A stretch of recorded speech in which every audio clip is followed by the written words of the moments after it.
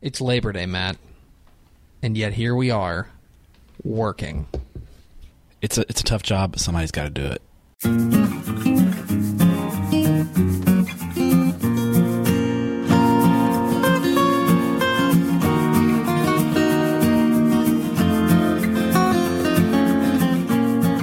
Tep and Step, your premium Texas high school football podcast from your friends at Dave Campbell's Texas Football and TexasFootball.com. I am the Tep, Greg Tepper. And I'm the Step, Matt Step. Thank you for being a Dave Campbell's Texas Football Insider. We love you very, very much. So much. And you have survived week one. If you're listening to this, you've survived week one. We had some bouts with weather. Hashtag war on weather. We had some bouts with sloppy play. We'll get to that. Yeah. But here we are. We're now, like, it's the season now. Like, now it's like, oh, we're into the groove. It's the routine. It's the groove. Although it's weird because it is Labor Day weekend. Yeah. And we've come into the palatial Dave Campbell's Texas Football Studios in Louisville to record this podcast on a Monday because we love you. Because we love you. On a day off on a federal holiday. But banks are closed, people. Yeah. Banks are closed. You would know. Yes, I'm off. Yeah. But I feel like next week I'll really feel like we're getting into yeah, because we'll have the holiday, fits and starts here. It's like, and the other thing is that, and we'll get into what I did all week, but it's like I'm not normally out and about as much as I was during football, and so I'm usually right by my computer keeping up with everything. So it turned out that like we were on Scoreboard on Friday night, and I was legitimately finding out scores. Like as they were coming through organically, yeah. Like whoa, okay, and that happens every once in a while on Scoreboard, but not all the time. So this is your Week 2 preview edition of Tep and Step. We appreciate you spending a little bit of your day with us. We are going to get to a little bit of a Week 1 recap, and then of course our game draft. But first, Matthew, we must start as we always do with your Texas high school football fun fact of the week. Matt Step, there were two teams in week 1. Let me rephrase. Let me stop because I'm gonna get 6 million people on me. Don't do that. Matt Step. There were 2 11-man teams in Texas high school football this week that scored 80 or more points. Can you name the 2 leading offenses in the state right now? Crane was one. Crane won 80-6 over 80-6. Iran. And Jeff, what a debut for Jeff Cordell. My goodness, Crane putting it on him. Gosh, somebody else scored 80? They actually scored 81. Was it Weatherford? It was Weatherford, the Ruse. Yeah. Because Des Forrest went nuts for 9 touchdowns. For a team that we talked so much about the quarterback play, it ended up being the running back who stole the show in their big win. Somebody scored 79 also. Corpus Christi Miller got 79. Miller scored. In fact, we had 11 teams score 70 or more. Bridgeland, San Augustine, Hull Dicetta, Ganado, Fort Worth, Castleberry. Whoa. Did not see that. Baytown, Goose Creek Memorial, Tahoka, Newton. Not surprising. Well, kind of surprising. I mean, new pieces, but obviously something's clicking. Newton's demise has been greatly exaggerated, apparently. I think so. Corpus Christi, Miller, Crane, and Weatherford. So there is your Texas high school football fun fact of the week. Weatherford and Crane, the 2 leading offenses in the state of Texas. Do you think that is sustainable? An 81-point average? It's going to be tough. It's going to be tough. I'm going to say that might setting the bar high there, guys. That might regress to the mean a little bit. So, it's like, you first start dating a girl and the first Valentine's Day you get her a diamond ring, and then, well, you set the bar pretty high there. Yeah. So Weatherford, if you only score 76 points next week, we're going to be a little bit disappointed. Coach Mathis is going to be calling for your head. All right, let's get into, real quick, our Week 1 review. It was a celebration of Texas high school. Of course. Football. It was wonderful to be out at games. It was just good to be back, man. It was. Being out there, you know what it was? Okay, so I'll tell you a little bit about my story, about my week at as far as Fox Sports Southwest Texas football days. So I got in a car on Wednesday, and went to Mason. And let me tell you about Mason, Texas.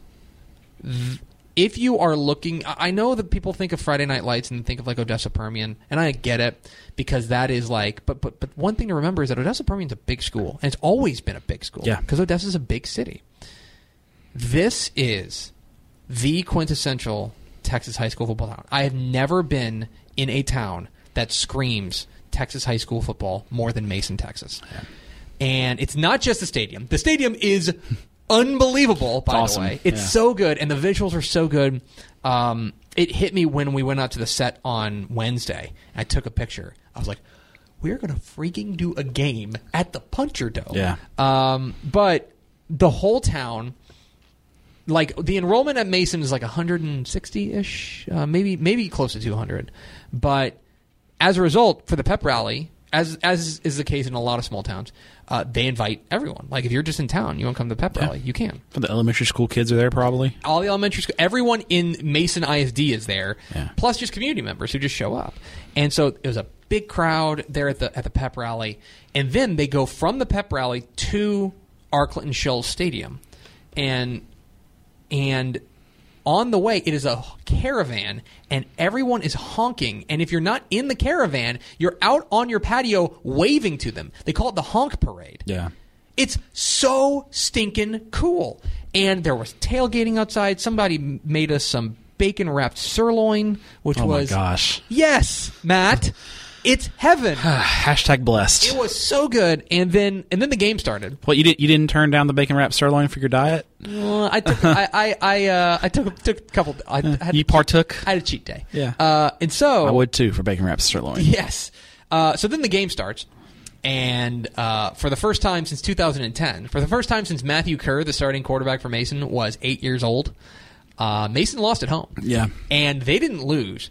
They got dominated by a Wall team that Wall made a statement. I think, considering, and I don't want, one thing that you're going to hear a lot from us in this episode and in the next couple of episodes is that we don't want to over-exaggerate single data points before we have a ton of data. And we do, because it's week one, and it's the only data point. Correct. Yeah.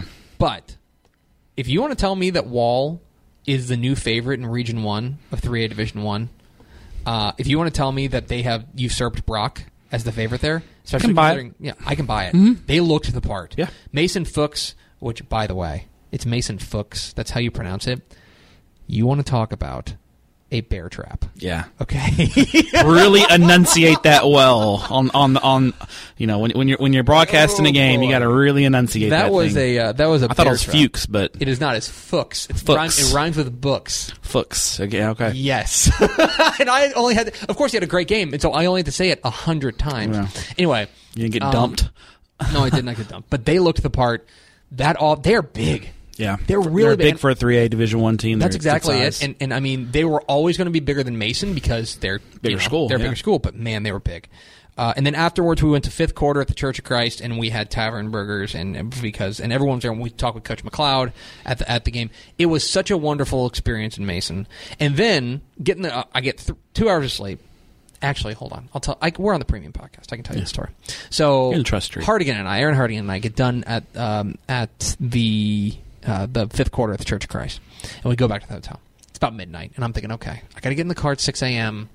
That's not bad. I can get 5.5 hours of sleep. It's not bad. I've had worse, right? We're walking through the palatial Holiday Inn Express breakfast room in Brady, Texas, and there, sitting in the breakfast room around a cooler of beer, are Mark Followell, who called the game and did a great job, Shay Walker, like the producer, the director, all these guys, plus the executive producer of Fox, Jason Walsh, who is basically like my boss's boss.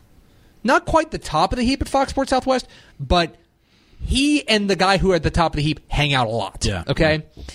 And they're like, hey, come on over. And what am I going to do? You tell those guys no? I'm going to tell those guys no? Yeah. So it ended up being 1:30 before I went to bed.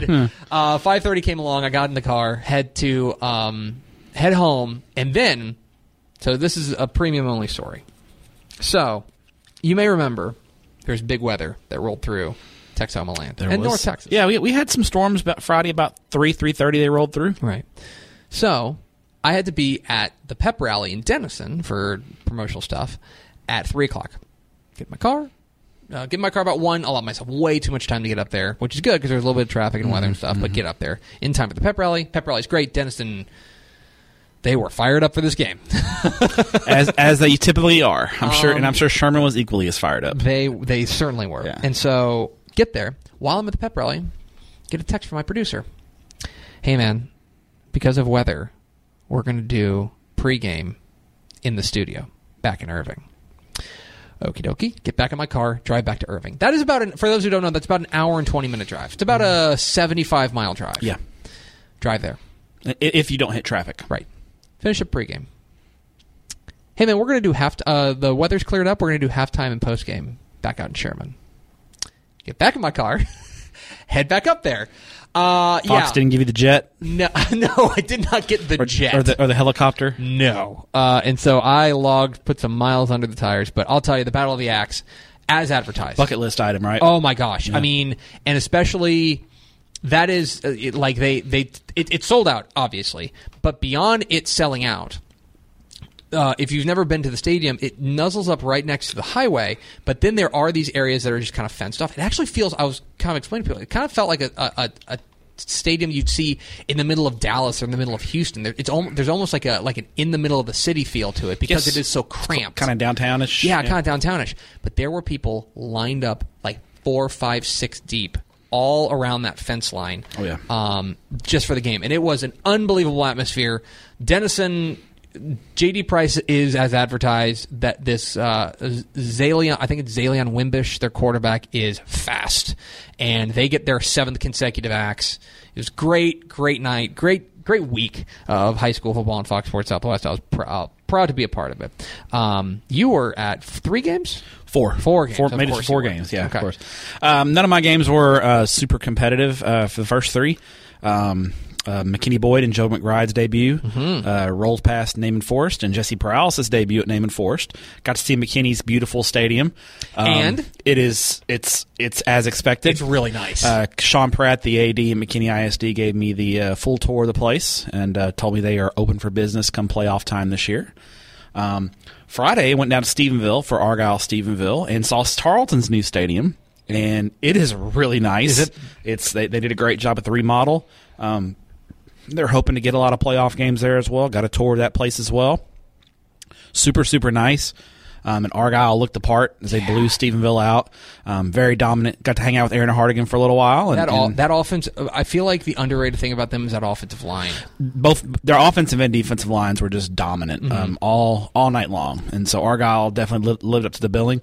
Friday, I headed down to Waco, or Saturday morning, headed down to Waco ISD for Hutto and West Mesquite. And Hutto's offense graduated a lot, but they've got a new sophomore quarterback who looked good, and their defense, which is very experienced, looked the part, and they dominated West Mesquite. It ended up being 41-21, but it was 41-7. Yeah. In the fourth. I mean, Hutto pulled their starters in the fourth quarter. West Mesquite got a couple of window dressing touchdowns. What was the new sophomore quarterback for Hutto? Grayson Doggett. He looked very good. Yeah. When he had time to and set his feet and make throws, he can make all the throws. He looks the part. He threw an early interception, got a route jumped in the first quarter and set up West Mesquite's touchdown. They took a 7-0 lead right at the start of the game. And after that, he settled down and was. I think at halftime he was like 13 of 17 for like 185. I mean, just very efficient. Looked good. And then Saturday night, drove from Waco back up to South Dallas to Kincaid Stadium for Dallas Carter and Houston Yates. Carter won that 15-6, and it was not the cleanest or most well-played game, but it was competitive at least. It was 6-6 in the fourth quarter, so it was. You just felt like Carter let a few. Carter is probably clearly the better team and let a few opportunities slip away with mistakes, but they got the win, and hopefully they can clean some stuff up. So. A nice 4-game week for me. The bigger picture for week 1, we had 4 state champs go down. North Shore lost to Katy. Denton Geyer beat Aledo. Mason lost to Wall, and then Strawn lost to Borden County. I would say, everyone was calling the North Shore loss an upset. I don't know. A slight upset. Small. I mean, I guess technically Katy or North Shore was the favorite, and so it was technically an upset. Yeah. I mean, wasn't earth-shattering. No, I kind of reserve that word for Chapel Hill over Crandall, for example, which we were getting blown up by Jeff Reardon. Yes. Because the computer projections, because remember, computer projections are in the early part of it are largely based on what you've done the past couple of years. A lot more room for error. Yes, and Tyler Chapel Hill has been pretty bad the past couple of years, and Crandall has been pretty good. I believe they were 31-point underdogs. Yeah, and Crandall won by 42. Yeah. I mean, Chapel Hill won by 42. 42. Well, the computer didn't count for Chapel Hill. They got with Reardon getting hired, it's hard to account for that. And then you factor in Reardon's one of his top assistants, Charlie Coker, just happens to have a son who's a quarterback who started at Crosby last year. So now Chapel Hill adds a 5A quarterback at a good team last year at Crosby to their roster, and then they also got back their Division I running back in Kalen Griffin, who transferred back to Chapel Hill from Brook Hill. Yes, so it's hard. The computer can't account for that. But so in any case, it'll correct itself now with the data point. Geyer beating Alito, I think is more positive for Geyer than it is negative for Alito. Yeah, I mean, Alito defense, there's some questions there. But Geyer, I think defense is going to be an issue, though. But Geyer's really, really good offensively. They are really good offensively. And back to North Shore, I just want to say, I'm not super... You could tell that not having Shadrack Banks... Yeah, it hurt them. You could tell they were missing that was a big blow. They just were not as explosive offensively. They need that known commodity on the outside. For Denton Geyer... And for Alito, the rankings are out now, and you'll see that we kept Alito number 1, and we talked about it. We were like, okay, well, it's a 3-point loss to a state-ranked 6A, stuff like that. Here's what I will say: I think that the gap has narrowed now, and I think if you want to consider the gap narrowed between Alito and everybody in the field, I think that's fair. But I'm not ready to say that they're not the best team in 5A Division II. Lose by 3 to a top 10 6A. I think that's fine. Yeah. And then we talked about Wallen Mason, and then the Strawn and Borden County is not an upset. That's a D2 over a D1. In fact, Strawn lost that game last year too. So not necessarily an upset. The other results I want to pick up on real quick. Arlington Martin over Lake Travis. I'd heard some rumblings last week, and we don't put a ton of stock into scrimmages, but I'd heard some rumblings that Martin scrimmaged Duncanville before the season started, and from all accounts went toe-to-toe at Duncanville in a very intense playoff. Like, it's hard to say playoff, but it was intense for a scrimmage. So taking that data point and now taking this data point, Martin, and we thought Martin was going to be better. Make no mistake about it. We knew they would be better this year, but they've really early on they look good. And I'll tell you what, they play Hebron on Thursday, and that is going to be that's a game that I won't be at, but I've got circled and I'll be watching it for sure. So that was, you go to Lake Travis and beat Lake Travis, that's impressive. But you go to Lake Travis and beat them by 21 and beat them convincingly, you've got my attention. And they have made a major leap into the state rankings. I thought Mission's win over Vets was really impressive the way they dominated. They crushed them. And look, I mean, obviously, we mentioned it last week. Losing, Landry Gilpins don't grow on trees. Yeah. And he obviously, we were talking about it last year during the season, that he does so much for that team that it's not necessarily, a surprise to see them struggle out of the gate with a new offense. I thought Jefferson over Pittsburgh was really impressive. Yeah, Jefferson lost a lot. Both teams lost a lot, but it's clear that Jefferson's handled the is at least retooled a little faster than Pittsburgh for sure. And then two games out in the Tyler area. I thought Tyler Lee over Marshall was impressive. Yes, that's really impressive. Lee is improved. And then staying in that same district, Mesquite Horn beats John Tyler. Mesquite Horn, for all the drama we had in the offseason about that coaching, because that job held open for a while, if I remember correctly, there at Mesquite Horn. That's a great way to start, to go and beat John Tyler. Yes. And by the way, who's John Tyler got this week? They play Lee. It's the Rose City Showdown. I got to tell you. And then they play Longview? Yeah. They could be staring 0-3 in the face. It's possible, yeah. One last thing before we move on. A shout-out, congratulations to the great Denny Faith there at Albany. They beat Colorado City. He gets win number 300. I actually ran into, I did not know this. Do you know his oldest son, Aaron, is on the staff at Mason? I didn't know he was at Mason. I knew he was a coach, but I didn't know he was I ran into him at that fifth quarter thing. I ran into him, and he was like, hey, I'm Aaron Faith. And I go, hi, nice to meet you. And I start looking at him, and all those Faith boys kind of look alike. And it's a guy named Faith in Texas high school football, and his first name starts with an A, because it was Aaron, Adam, and... God, what was it? Alex? Alex, that's it. Yeah. Aaron, Adam, and Alex. And I'm like, wait, Denny's boy? He's like, yeah, I'm the oldest one. I'm like, oh! So, yeah. But anyway, congratulations, AA. We were on milestone watch for Denny Faith. He gets it out of the way week 1, so congratulations to him. All right, Matthew, let's get to our draft. It is week 2 of the Texas high school football season. We've got big games all across the state. Big games, I would say, across all classifications, too. Good slate. It's not as big as last week, I would say. Still quality. It is still a very quality slate. We did the coin flip beforehand. I won the coin flip. Dang it. And with the number 1 pick in the week 2 draft, Greg Tepper will take Argyle at Waco La Vega. This is the game of the week. I'm sorry. There are other great games we're going to get to. In fact, I think there's about 14 legit bangers out there, I would say. This is, to me, unquestionably the number 1 thing. And I think it's worth mentioning off the top that this is probably the first of 2 meetings. It would be actually, at this point, it'd be pretty surprising if it wasn't. Yeah, I think it's going to happen. I mean, they're going to play either in the 3rd or 4th round. Right. Because, I don't think Argyle winning district is a given with how Paris played last week. Sure. Which we may mention that later on. But Paris went toe-to-toe with Pleasant Grove, and I think they've proven that they can compete. So, but Argyle, I saw him last week, and Bo Hogaboom was he was in November form in week 1. He looked great. That carved up Stephenville. Alex Gonzalez is a new receiver to know for them. I don't know, and you saw him. I don't know if they have the running game they've had the past couple of years, but I also don't know if it matters.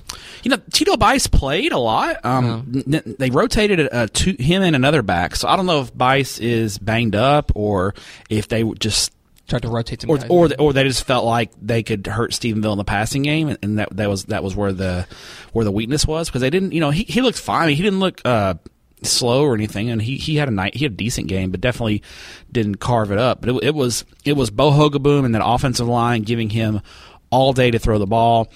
Those receivers, they don't have any burners or anything, but they run tremendous routes. They're all good size. They catch the football, and that defensive line was dominant. They were in Cade Renfro's face from the jump.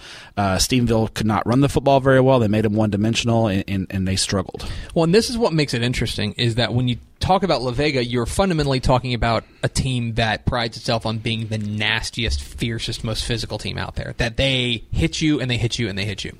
Well, in a lot of ways, I would say last year, and generally speaking, La Vega has been able to beat Argyle because, when it counts, because they have been more physical. Mm-hmm.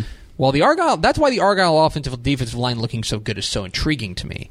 That here's La Vega, they do what they do, okay? Mm-hmm. They're going to run the ball. Elisha Cummings is the new guy that you need to know. Ran for 121 and 2 scores. But the defense looked as advertised against Medina Valley. I mean, it's a Don Hyde coach defense. You know what you're getting. They're going to be excellent defensively. So my question is going to be then, what happens when the La Vega offense has the field? Are they able to run the ball? Because if you remember last year, they split these 2 meetings. Argyle won the regular season. La Vega obviously won the playoff matchup. And La Vega in the second one, basically the difference was they were able to run the ball. Yeah. Like they mostly weather was nasty, and they got John and Richards back. Them, it just fit them very well. I want to see if they're able to run the ball, and I know there is some, let's say, intrigue at the quarterback spot for La Vega. Yeah, this is bold. I mean, I talked about it privately in our Slack chat. So last year, Aaron Rawls III was the quarterback at La Vega and led them to the state championship. Started all 16 games at quarterback, went 15-1 as a sophomore. Looked the part. And I would say looked really good, yeah. Yeah. Landry Kinney transferred in mid-season from Denton High to La Vega. His mother works at La Vega. I believe she's a cheerleader sponsor, if memory serves me correctly.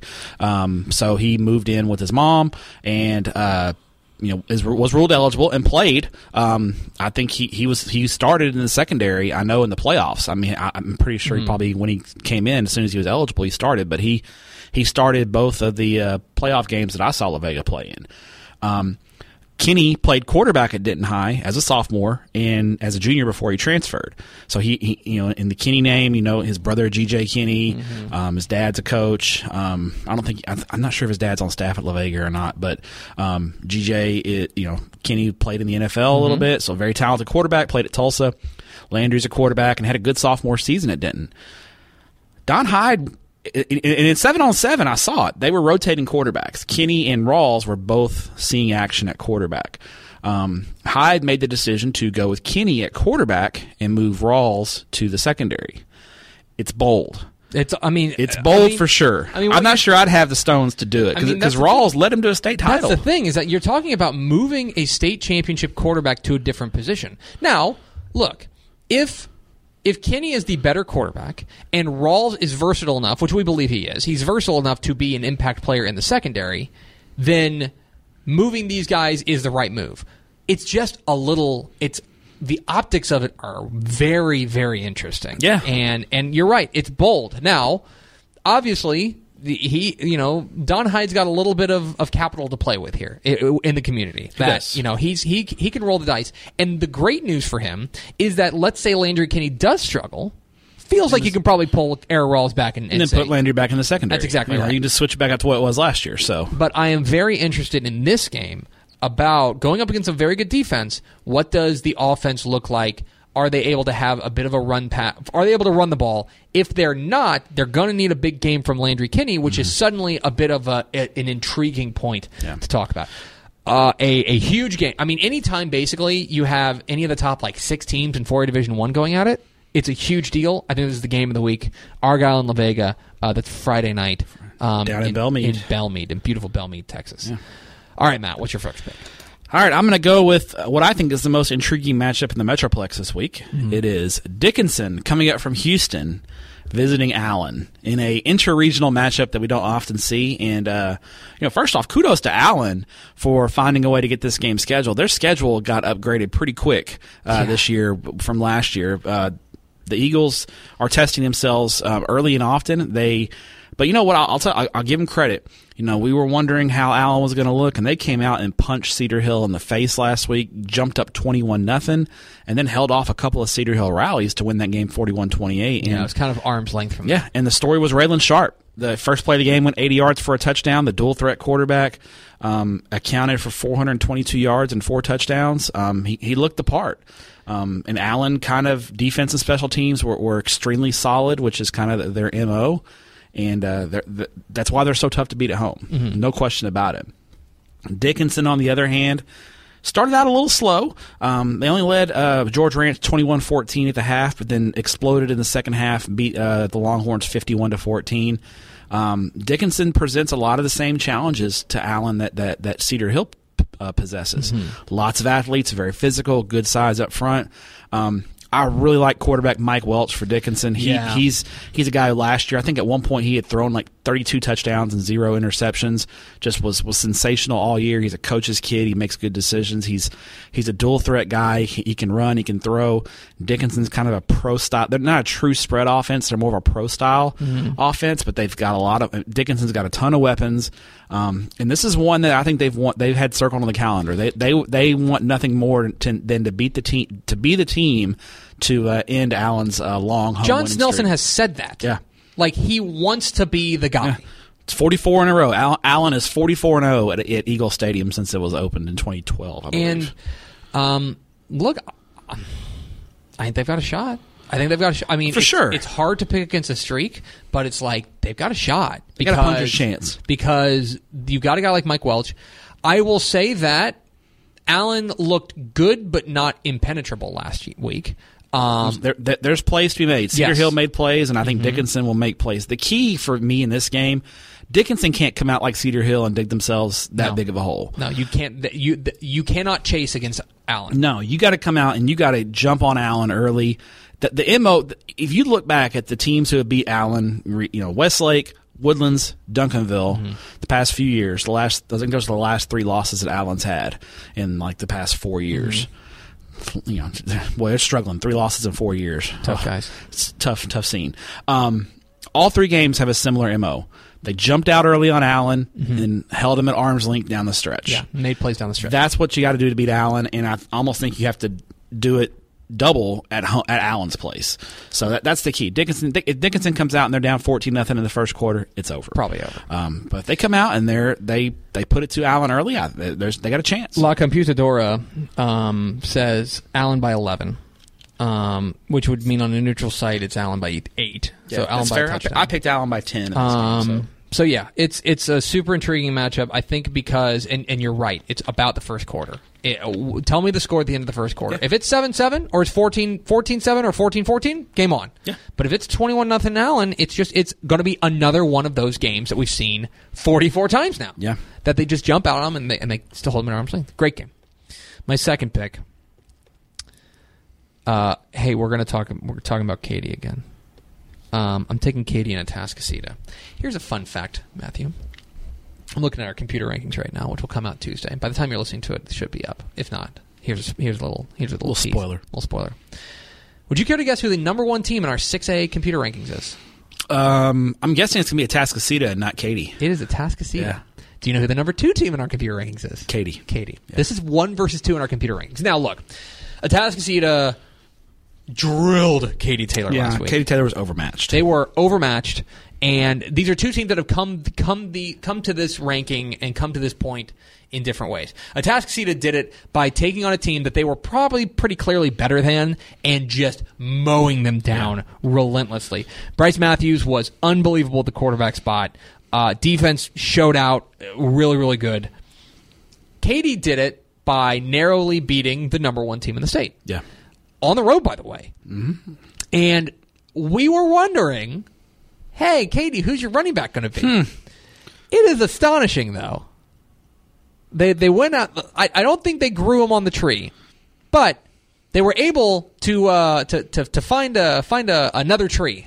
Yeah. Maybe a palmetto tree. I like that. In South Carolina. Yeah. And pick up Ronald Hoff. The running back who went for, 206 and a touchdown? He's kind of a bruiser. He had 32 carries. He is a lot more, I would say, in the vein of a Kyle Porter than he is in the vein of a DeAndre Glass. This is, I think, a more physical running back. Yeah. DeAndre Glass is plenty physical, but he had more speed. Hoff's a thumper. Hoff is a thumper.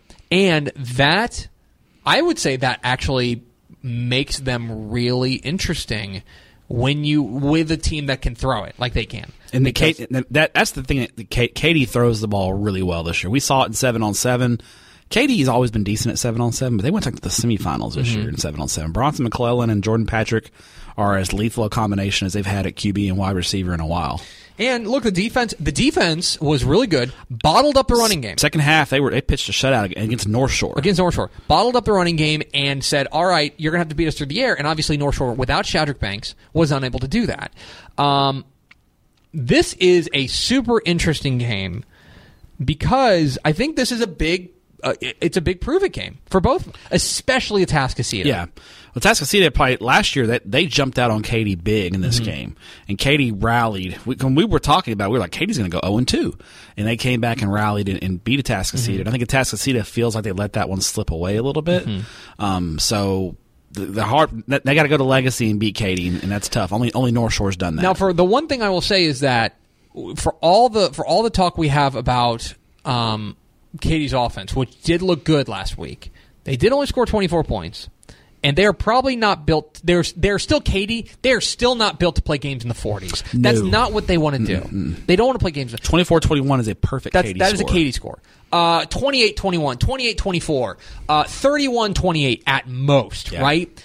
Every point above about 31. And that is advantage Atascocita. So this is one of those games that you can remove the teams from the scoreline, and I'll be able to tell you who won. That if it's 51-35, Atascocita won this game. Yeah. But if it's 28-21, then it was Katy. Yep. So a super intriguing matchup. Pace is huge in this game. Exactly. I think pace. If Katy is able to slow this thing down and grind it out and grind out long, crushing drives, they're going to win this game. Yeah. Also got to force a couple turnovers. I think this game is really interesting. The computer likes Katy or Atascocita by 4.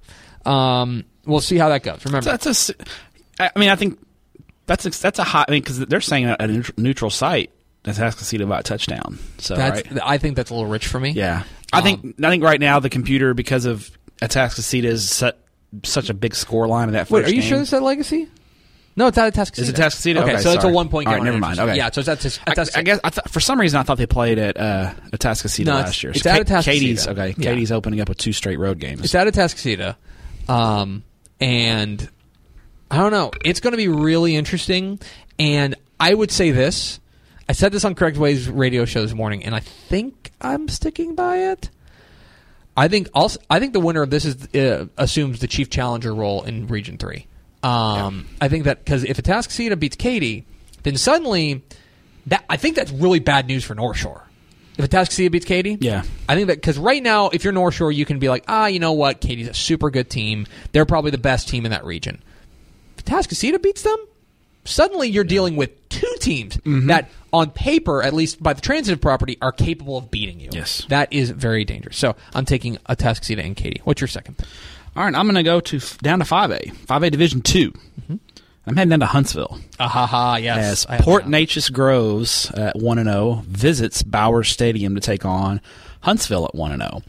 And Port Neches Groves last week, the post-Rashawn Johnson era got off to a good start. They knocked off a good Silsbee team, 48-35. And, their new quarterback, Blake Bost, didn't miss a beat. I don't think he's going to put up the video game numbers that Rashawn Johnson put up. But I think PNG's got a little bit better supporting cast around them. They have a good offensive line. They rotated in 3 different running backs who all were effective. And when Boss needed to throw the ball, he was very efficient. So it's clear Port Neches Groves offensively is going to be fine.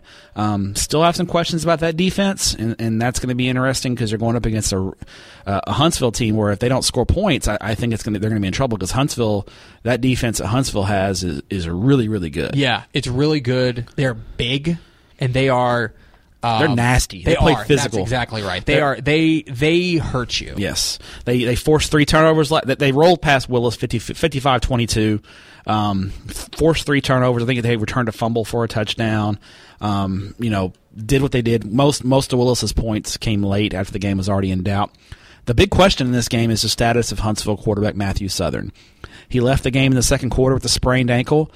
I'm guessing in non-district with a sprained ankle, he's not going to play this week. That probably sounds right. So that's a big loss for Huntsville, and I think they're going to have to rely more on the running game, Cameron Myers. I don't know who's going to play. They rotated 2 different guys in at quarterback. I know one of them was Tyreek Carter, who's usually their slot receiver. He's obviously going to bring a little bit more of a running threat to the table at the quarterback spot. So, but I think Coach Southern, with a week to prepare, expecting that Matthew won't play this week, he'll have their quarterback ready. I think this is a really fascinating matchup and a great measuring stick in 5A Division 2 because I think both of these teams are top 10 caliber teams, and a win in this game could potentially vault.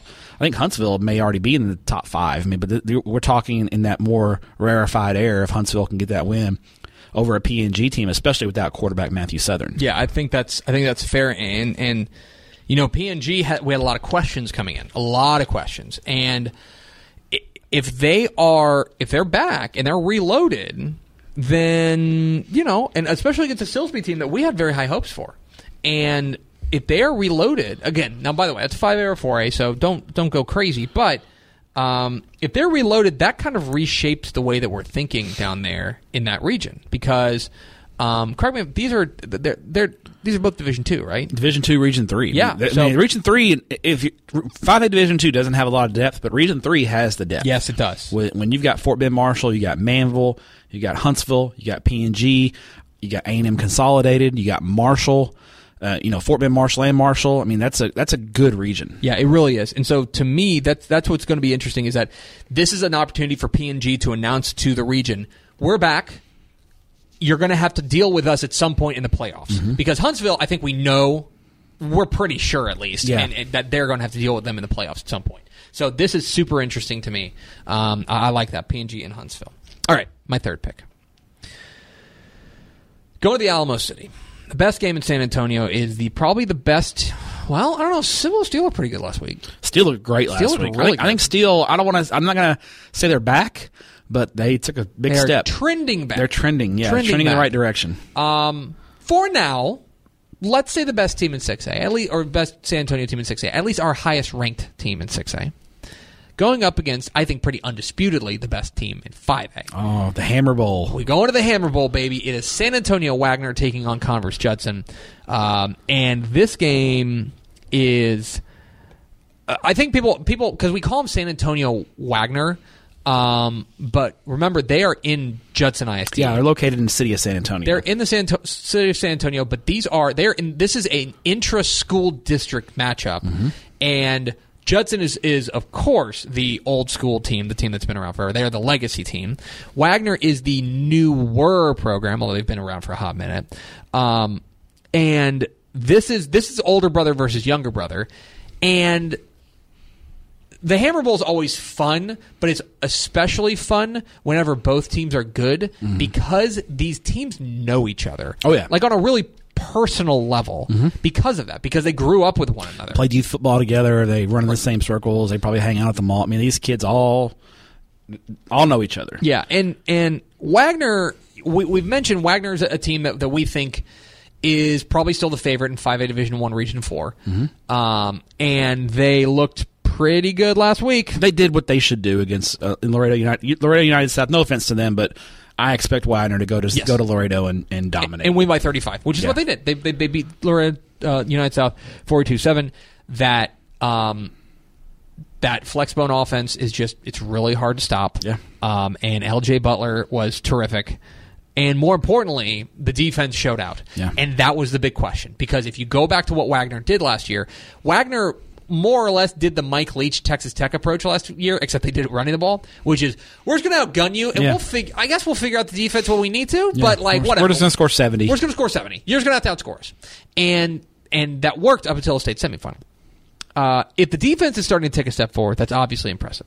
Judson looked good in their win over Clear Springs. It's a nice win for Judson. That's a really to nice go to win. Clear Springs. That's a good Clear Springs team, and they went out there and controlled things. We knew quarterback Mike Chandler was going to be a guy to keep an eye on, but I would say the real revelation here was their running back, D'Anthony Lewis, who's really good, and they had that kind of balance of run-pass.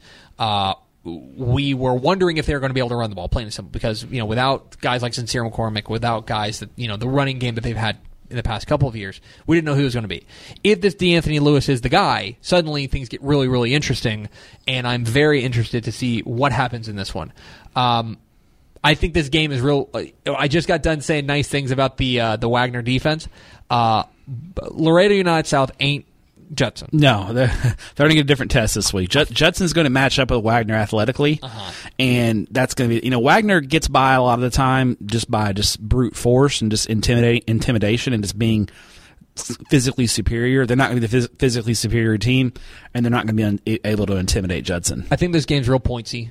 It would not be a surprise if the winner of this game gets in the high 40s. Yeah, it was 35-28 last year. Yeah, so I think both offenses are better. Well, at the very least, Wagner is as good, and Judson, at least in 1 week, looks better. It looks like they are ready for prime time. So this is going to be a really interesting matchup. Again, just from a rivalry perspective, it's great. I also think it's going to be very telling that, Wagner, I don't think my mind's going to change about Wagner one way or another. They're the smaller school.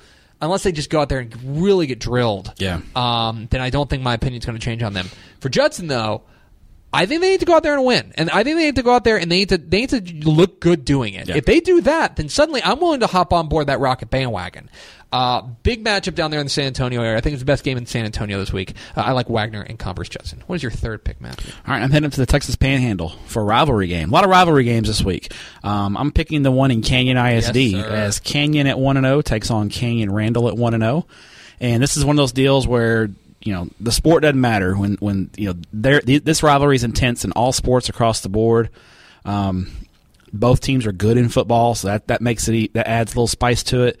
Canyon opened the season really impressive on Thursday night last week. They blew out Amarillo Paladero 50-7. We had some questions at quarterback, and Jay DeFore answered those questions emphatically, throwing 3 touchdowns, running for another, and it was a game that really wasn't close. I mean, the Eagles, the 4A Eagles just dominated Paladero in this game, and that's one thing where Canyon, Canyon's offense is going to be good, and when they have a quarterback who can direct things.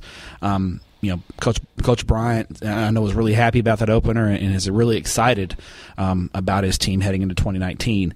And then Randall take on 6A Midland High and dominate 35-16. Jordan Norton had a big game, and they really didn't need much from their quarterback, Jacoby Norman. He was kind of just handed the ball off and it wasn't really spectacular, but if Norton can step in, because Jayshon Barrow transferred to Amarillo Tascosa, his eligibility is up in the air right now. So there was a question at running back for Kenyon Randall, and Jordan Norton answered those questions emphatically. Rather well, yes. Yeah, 157 yards and 3 touchdowns. So I think the difference in this game, Kenyon Randall unleashing Jacoby Norman. Mm-hmm. He like I said, he was very quiet in the first game. I think he's going to have a big game. I think he's going to be kind of the difference maker in this game, and gives the Raiders a little bit of an athletic edge over Kenyon. But I mean, it'll be a close game. Kimbrough Stadium will be rocking for this one. They'll have a big crowd out. They're remodeling the stadium, so it'll be a fun atmosphere. And I like Kenyon Randall in a close one. I know that Randall. That was a game that I think flew under the radar, was the Randall Midland High game. And I'm not here telling you Midland High is the greatest thing. It's greatest thing on God's green earth right now. But that was a team that was solid last year, decent last year, and a 6A team, and correct me if I'm wrong, a big 6A team. Yeah, they went to the playoffs. Yeah, they were a 6A D1. 6A D1 team. And Randall goes out there and kind of dominates them. 19-point win. I mean, they dominated them kind of on both sides of the ball. So that kind of turns heads for me. But you're right. There's a lot of this has to do with the rivalry factor. That this is a game that these two teams both want to win. They both want to take that pride home. I think this is a fun game, fun atmosphere. The game that everybody in town is going to be at, I think, when you talk about that kind of that greater Amarillo area, this is probably the best. Yeah, Amarillo Tascosa is also it's rivalry week in Amarillo. Who's Tascosa got? Amarillo High. Okay, so it's rivalry week. Up there. Yeah, I was going to say. So they'll have to choose. Let's put it that way. They got two good choices, but I think Kenyon Randall's an excellent choice for this. All right, my third pick. Your fourth pick. Rather. And see, I'm running out of picks. Round 4. I'm running out of picks here. God bless it. All right, I'm going to go Newton and Silsbee. Okay. And I'll tell you why. Because, look, Silsbee played a good 5A Port Neches Groves team last week, and they lost, and that's okay. That's fine. They were competitive. They didn't get blown off the field. It was a close game. They were. Now they take on Newton. And now you're taking on a really good defending state champ in 3A. I'll be honest, if Silsbee loses this game and they look bad doing it, that's going to set off some sirens for me. Yeah. Because look, we kind of, whenever in the magazine, there are those 3 teams in Region 3, right? It's Jasper, it's West Orange Stark, and it's Silsbee. I think we had them in that order. Jasper, Silsbee, West Orange Stark was our order in the magazine. West Orange Stark, by the way, went out there and eked out a win over Nederland. Yeah. Which is a pretty solid result for them. We were a little bit, I don't want to say out on a limb by picking Silsbee ahead of West Orange Stark. They did beat them last year. Yeah. But, I mean, I don't want to say that 0-2 is panic time. But if they're 0-2, I'm going to have some serious reservations about this. And by the way, Newton is certainly good enough to drop them to 0-2. Yeah. The offense was cruising last week. I'm interested to see this game from the Newton standpoint. Yeah. I don't think we really learned a lot. Kirbyville's overmatched. Kirbyville's not a great team at the moment, so Newton did what they should do to a bad team and destroyed him. I think now, this stretch for Newton, where they have Silsbee, I think they have Gilmer coming up, and they have West Orange Stark kind of all in a row in the next few weeks. I think we're really going to find out just how good Newton is. Yes. Last year, Newton handled this stretch fairly easily. They blew Silsbee away. They beat Gilmer pretty handily, and then they beat West Orange Stark by a couple of touchdowns. So I think we're going to learn a lot about Newton in this stretch. So I think this is fascinating for me because I think we're going to learn a lot about both of these teams and kind of where they stand in the pecking order after this game. I think so. I'm very intrigued by this because I think, again, we're talking about data points. Right now we have one data point. The data point for Newton is super encouraging. The data point for Silsbee is mildly discouraging.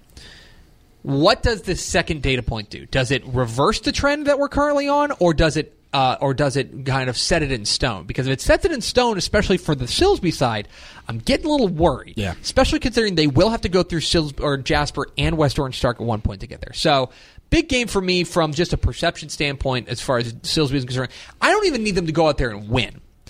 But they need to go out there and look and show some life, especially defensively, and slow down this Newton attack a little bit. Yeah. They were able, if I remember correctly, they were able to do it for the most part last year. I want to say it was a relatively low scoring game, if I remember correctly. I can't remember. I know Newton won pretty handily. Yeah, I want to say they won handily, but at least the defense was in it. That's my big thing. I want to see what happens there. So I've got Newton and Silsbee as my fourth pick. What is your fourth pick? All right, I'm going to go down to the small schools, kind of stay out west. Small schools, a neutral site game that was scheduled this year. These two didn't play last year. This game was scheduled because some teams dropped down to 6-man. Wheeler and Hamlin. How about that? Over in Childress, 1-0 Wheeler, 1-0 Hamlin. These two played in the playoffs 2 years ago on Thanksgiving night, and I was at that game.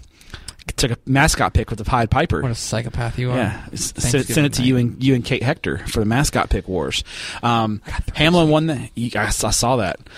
You look at Hamlin. Hamlin won that game in the playoffs, by the way, and Hamlin is the favorite in this matchup for sure. The Pied Pipers took care of their cross county rival Anson 27-7. Braden Warner, Jackson Cepeda did what they did. Almost 200 yards rushing combined, 3 touchdowns. The offense wasn't as explosive as expected, but they're playing a bigger school in Anson. Mm-hmm.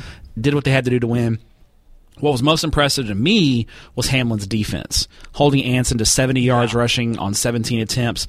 Put the Tigers in bad down and distance on third down, and they were able to get after the quarterback and make plays. And correct me if I'm wrong, but Anson is typically a pretty solid offensive squad. Yes, Hagler, the quarterback's a very good player, and Anson's a good 2A Division I team. This is a playoff team in 2A D1, and probably a multi-round, at least a second round playoff team if memory serves me correctly. Wheeler played a private school, Lubbock Trinity Christian, and drilled them 52-15. Definitely what we expect. This is a veteran ball club. This is kind of the year they think they can maybe take out Wellington in that district. Mm-hmm. They've got the experience back, and they've been to the playoffs 2 years in a row and won playoff games. So. An intriguing matchup in 2A Division II Region 2 because these two are in the same region and could potentially meet in the playoffs again. So intrigued to see kind of how things shake out. But I like Hamlin in this one, but I think it's a good measuring stick game in that pecking order in 2A Division II. This is a matchup of in the computer rankings, number 3 Hamlin taking on number 11 Wheeler. They've got Hamlin by 11 or 12 at the moment. That is a game that I do think strong matchup, top 15 matchup. Yes, I agree. I think that's a fun matchup. Let's hit the microphone. Oh my gosh. It's Memorial Day. It's fine. I don't know what that means.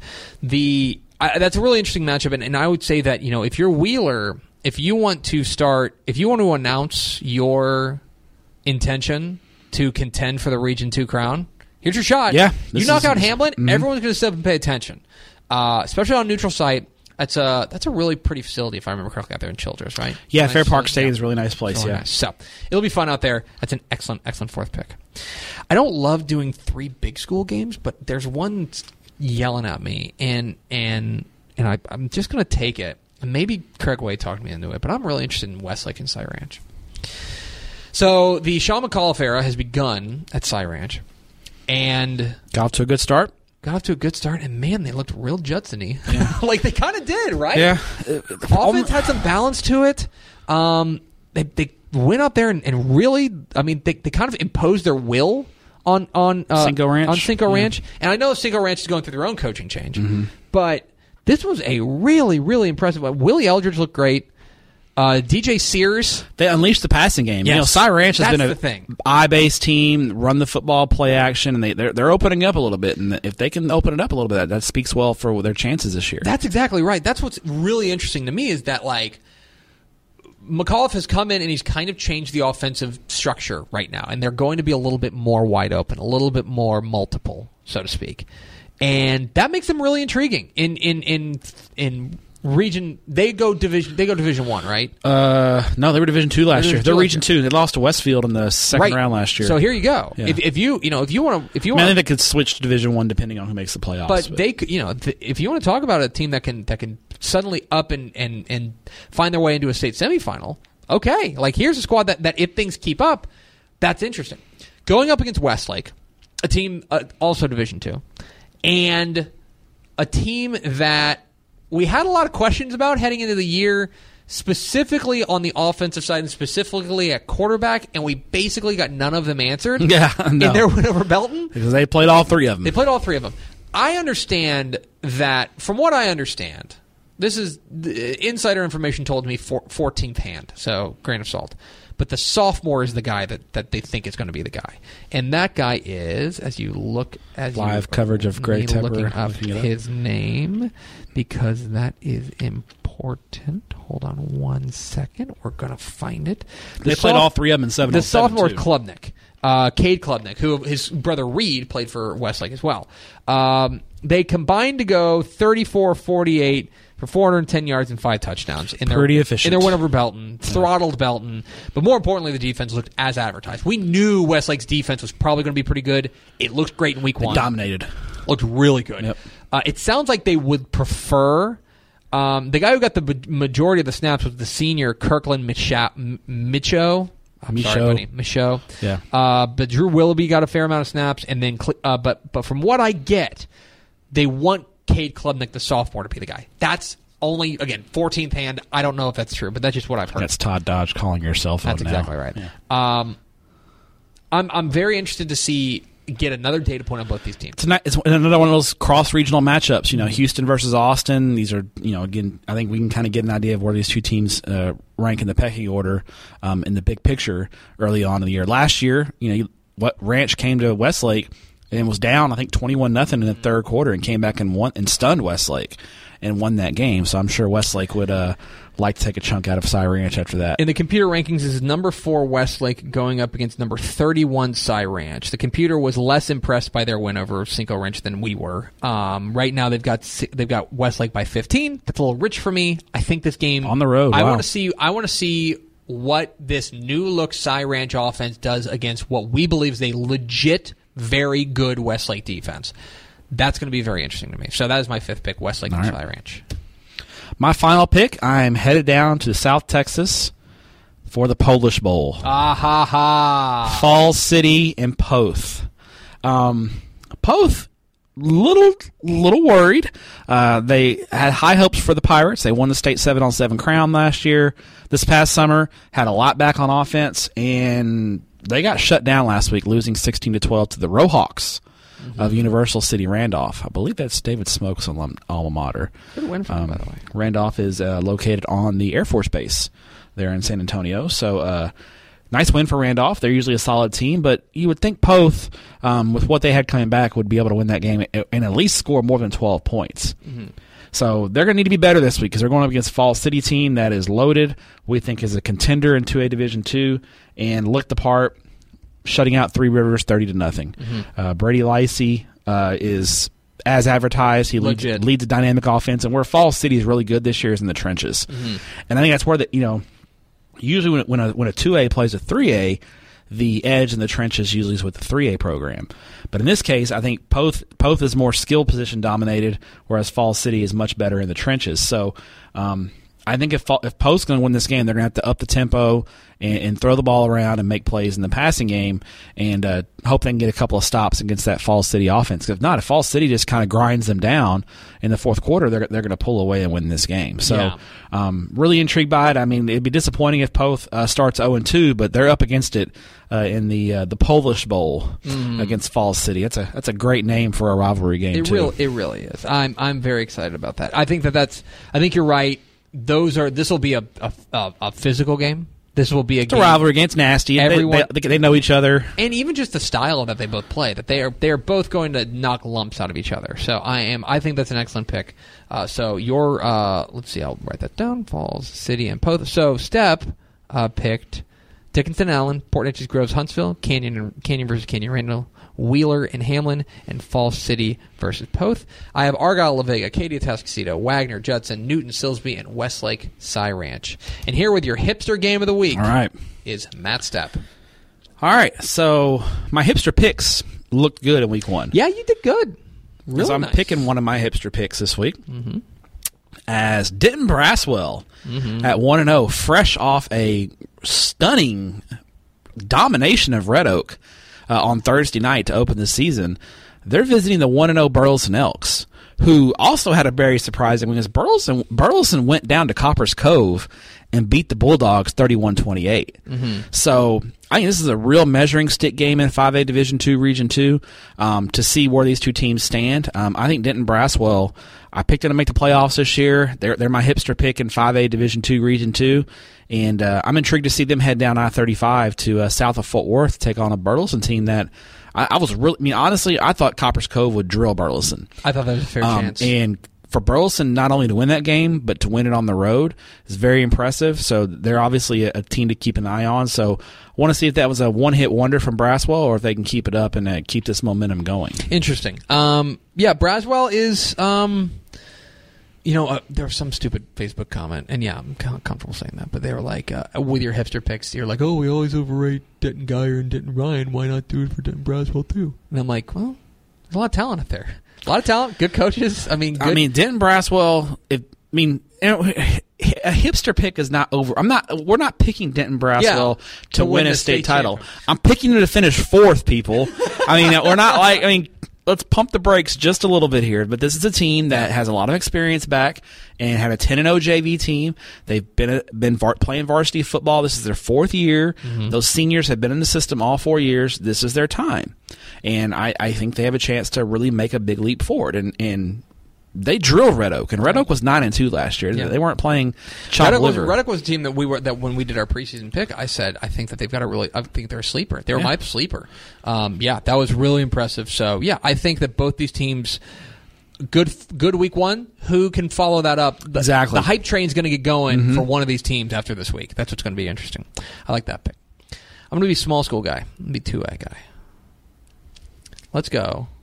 I want to make sure I get this right. I do this all over. Live coverage of Tepper looking up his hipster game. Let's go to Tiger Stadium in Bremont, Texas. Remember Bremont? Speaking of the Faith Brothers. Yeah. I brought that up. Rashad Paul. Is his name ever allowed to be uttered in the household? Oh my God! I was like, because I was talking with Aaron Faith about that, and I was like, man, like your dad, because the other thing, his dad, he coached against Rashad twice, right? Yeah, Rashad sophomore and junior year.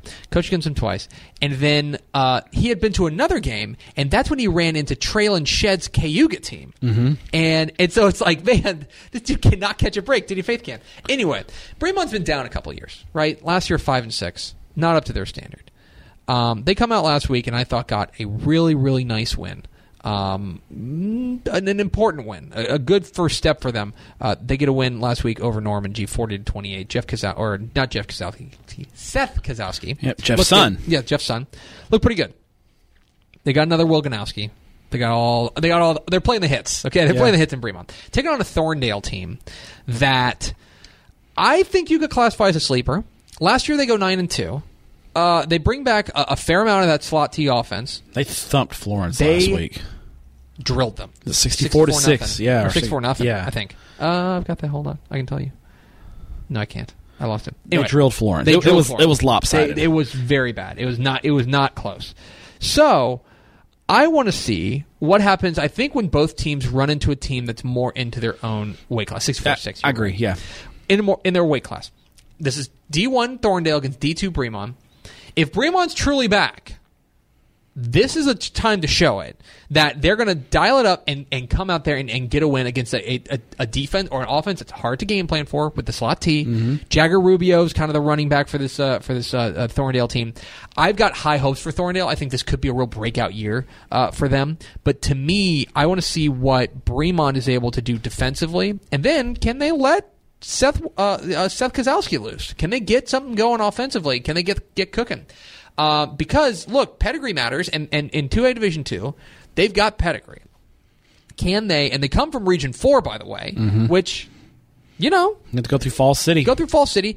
They can, for me, at least put themselves on the radar as a contender in Region 4 if they could go and beat Thorndale. Absolutely. Very interested in this one. This is a game that I think is an awful lot of people's radar, Thorndale and Bremont. So that's my hipster game of the week.